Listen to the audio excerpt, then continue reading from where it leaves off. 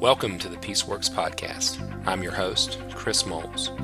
I'm a pastor and biblical counselor who helps churches and families confront the evil of domestic violence and promote healthy, God-honoring relationships.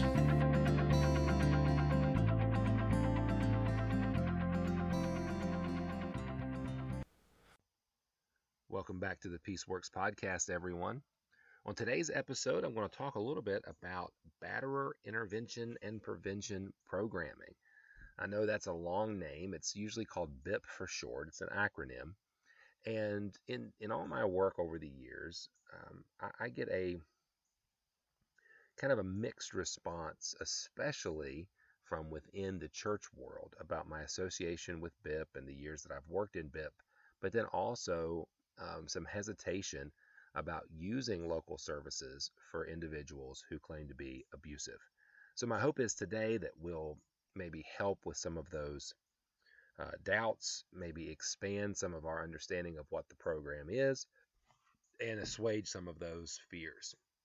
So first of all, what is a batterer intervention and prevention program? Well, it does vary state to state. I will say that you probably will not find a uniform program per se, but the most recognized curriculum and model is what's called the Duluth model. It was created by the Duluth Abuse Intervention Project in Duluth, Minnesota, and it's keyed around what's called a community coordinated response. And a community coordinated response, or a CCR, is this idea of assembling and connecting all of the agencies that are in contact with the victim and the perpetrator.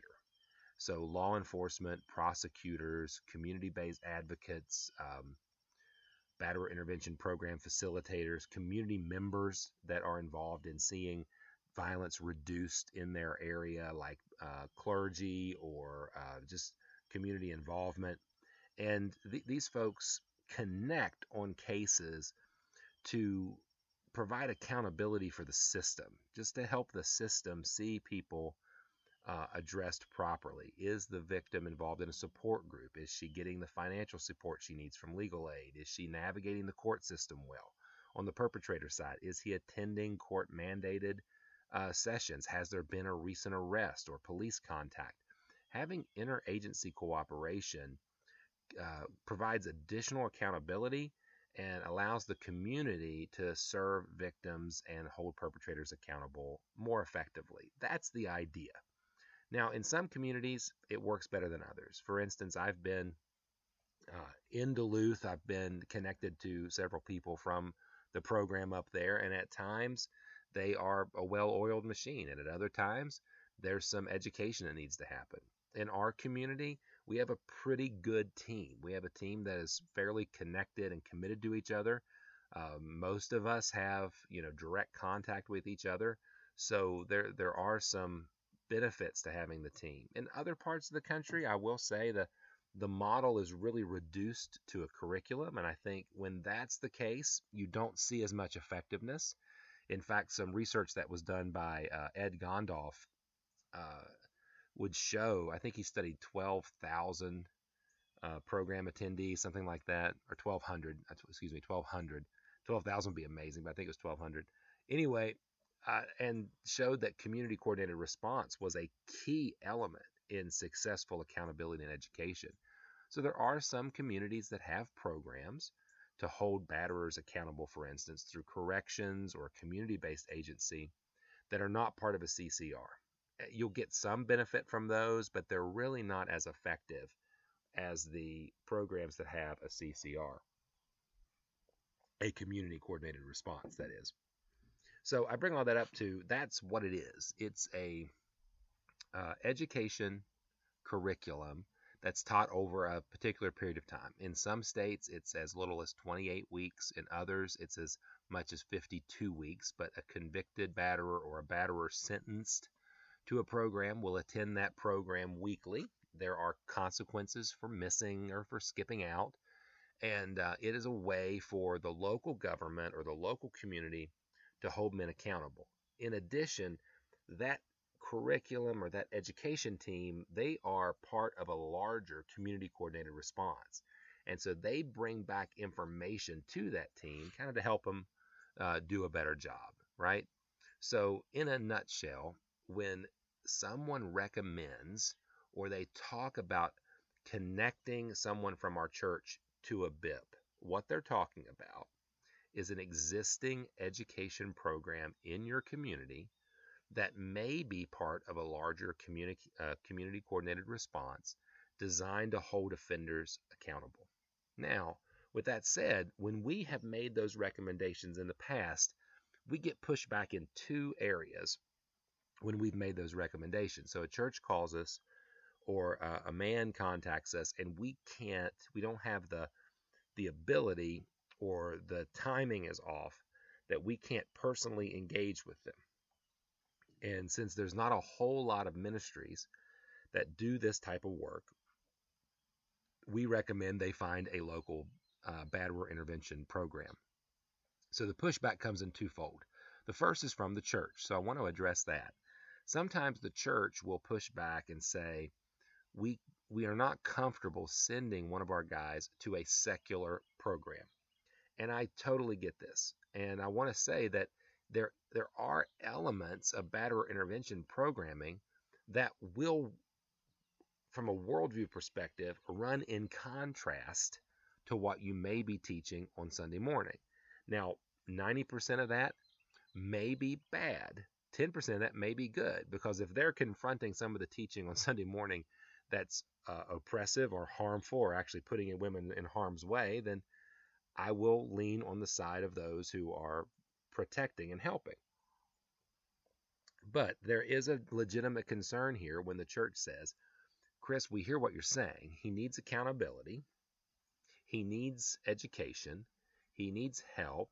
We're just not comfortable with what may be taught at the local secular agency. And my pushback would be, number one, that's legitimate. I get it. Much of the worldview development, much of the worldview of people involved in this work would be a form of humanistic feminism. So I kind of get the pushback. Now, the curriculum itself shouldn't be promoting a worldview, but we all know that we come at things with our own presuppositions. So my recommendation would be, if you have concerns about the facilitators indoctrinating a parishioner, then send someone along with him. If they're willing to take volunteers, then schedule a meeting with the facilitators and ask if you, as an elder or a pastor or a team member, can attend weekly meetings with the parishioner. That may or may not be a possibility, but how awesome would it be if, instead of just sending him to a secular agency, you went along and you learned about the dynamics and impact of abuse. You learned about consent and respect, and you learned about all the things, and you heard the stories of the other guys in the group. I think that would make you better as a pastor and a leader. Now, sure, you might shake your head at some of the stuff that's assumed, right? Because that's what happens. We all, in our own environments, make assumptions and presuppositions. So you may be able to offer some correction and take the meat off the bone, as people say. But how cool would it be if you were to walk alongside? Another option is to make that part of your counseling process. Be upfront. We know this is not a biblical program, but our relationship is. So I would love to look over your homework with you. I'd love to have a report on what you're learning in the program. And I'd love to compare and contrast that with the work that Jesus did. I think what you'll find as you encounter things like the equality wheel and the power and control wheel, that it can fit very nicely into some of the discipleship work that you're already doing. Now, I know there are some out there that are saying any time that we as the church engage with an intervention or a model that was designed by the world, we're somehow denying the sufficiency of Scripture. I would be a little hesitant to go there. And here's why. And I may not be as stringent on that as some others are. But the vast majority of work in the domestic violence world from the secular environment is based almost entirely on observation. Now, I understand that when observational material is taught, it is taught from a presupposition. I'm not naive that a facilitator will not share his or her worldview in the dissemination of that information. But the work in and of itself, right? The idea of um, the power and control will, the equality will, um, aspects of respect versus disrespect, aspects of disrespectful communication versus respectful communication, the ability to catalog our actions, intents, beliefs, and alternatives are observational based material. It's good exercise. It's good work that can be done. So, in that regard, I'm not opposed to utilizing good observational material. And um, I would trust you as a pastor in your review of homework or even possibly attending meetings to be able to thread that needle and understand the distinctions. So that pushback we do get, and I want to respect that. If you're not willing or you're not comfortable, we get it. There's not a whole lot of options that are similar that will give you the same bang for your buck as a local Bipp program will. I can say I think that we do that with Men of Peace. I think we give good, solid information. I think some of our partners that we work with around the country do that. I think Ben Marshall has proven that he's doing that in out west. I think Greg Wilson has shown that he's doing that in his counseling practice. But there's so few of us, right? And that's why I think we need more and more help, which is one of the reasons why when we have a good pastor, like a pastor who really gets it, and they want to get involved in this work, I do recommend if they get the chance, take the Duluth training. I trust you more than I trust your worldview and your biblical theology more than I trust um, a secular worldview that might be presented to you. So I love it when pastors get involved at that level, although I do get the pushback.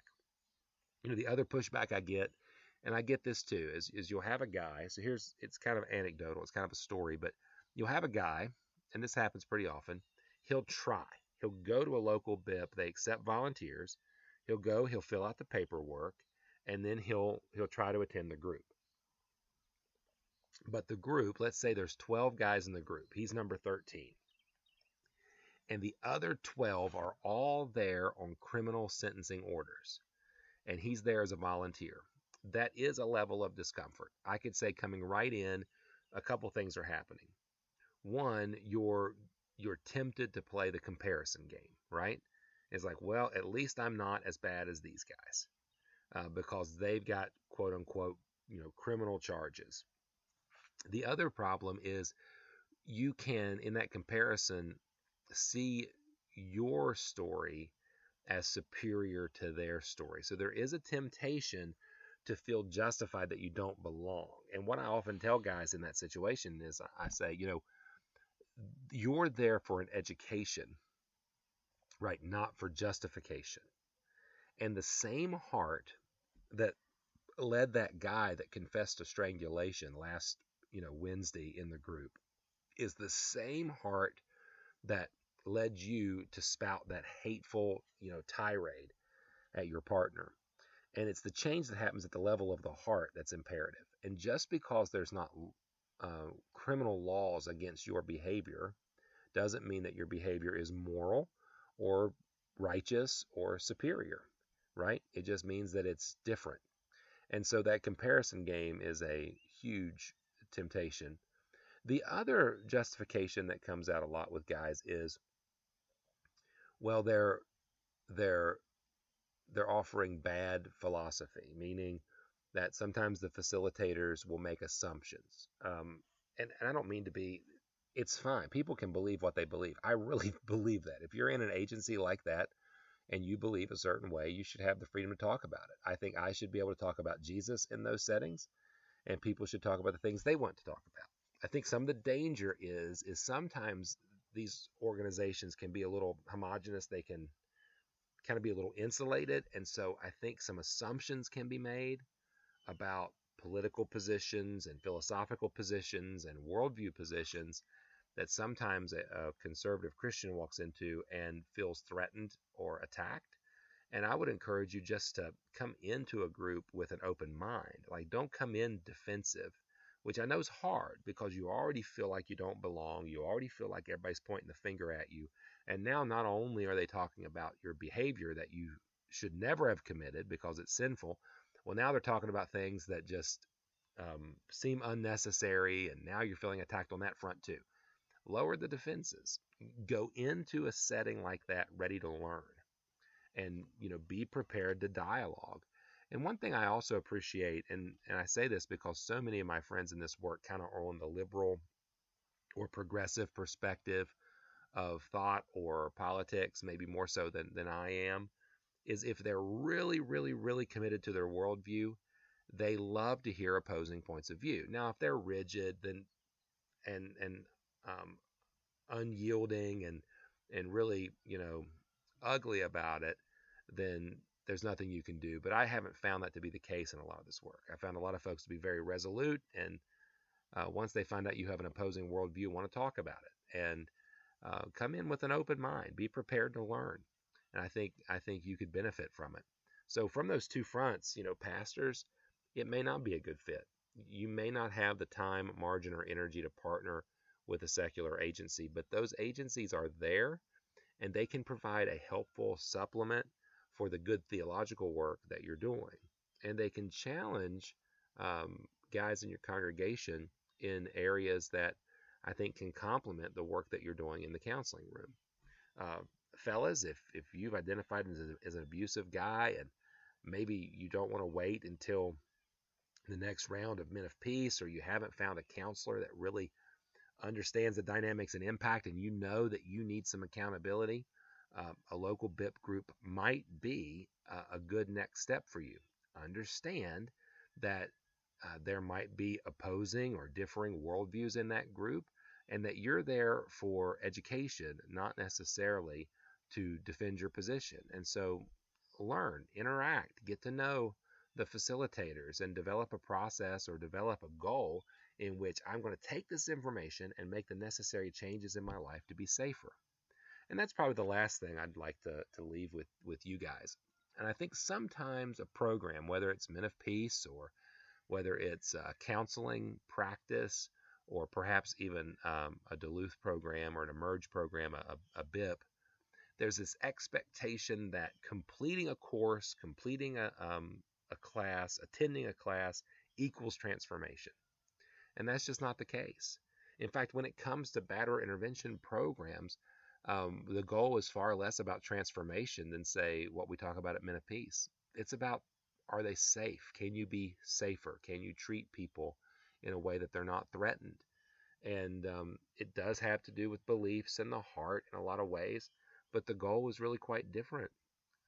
So understand, even if you go into a counseling relationship, there's no guarantee that that person has the magic formula. Without a willingness to change and a desire to do so and the effort required, you won't see the change that you're expecting. Do not place the responsibility of your transformation on a person, a group, a program, a class, or its completion. You have to own that 100% yourself. You have to wrestle with those realities and come to those conclusions yourself. And then, of course, if you're a person of faith, you have to rely and rest on the power and presence of the Holy Spirit, the sanctifying work of the Scriptures, to see transformation take place. It takes a lot of work. And if you've been abusive, then it takes a lot of surrender, right? And that's something I'm assuming you haven't done much of. So new skill sets, new things to be learned for sure. So I hope this episode has been helpful. My hope is that it's kind of demystified some of the criticisms of some of the secular organizations out there. I'm not saying that they're all wonderful. I'm not saying that they're all super effective, but it is a resource that you could check into to help supplement your education, and to help you as a pastor maybe partner in that process of change. All right, guys, thanks a lot for listening to the Peaceworks podcast. Until next time, God bless.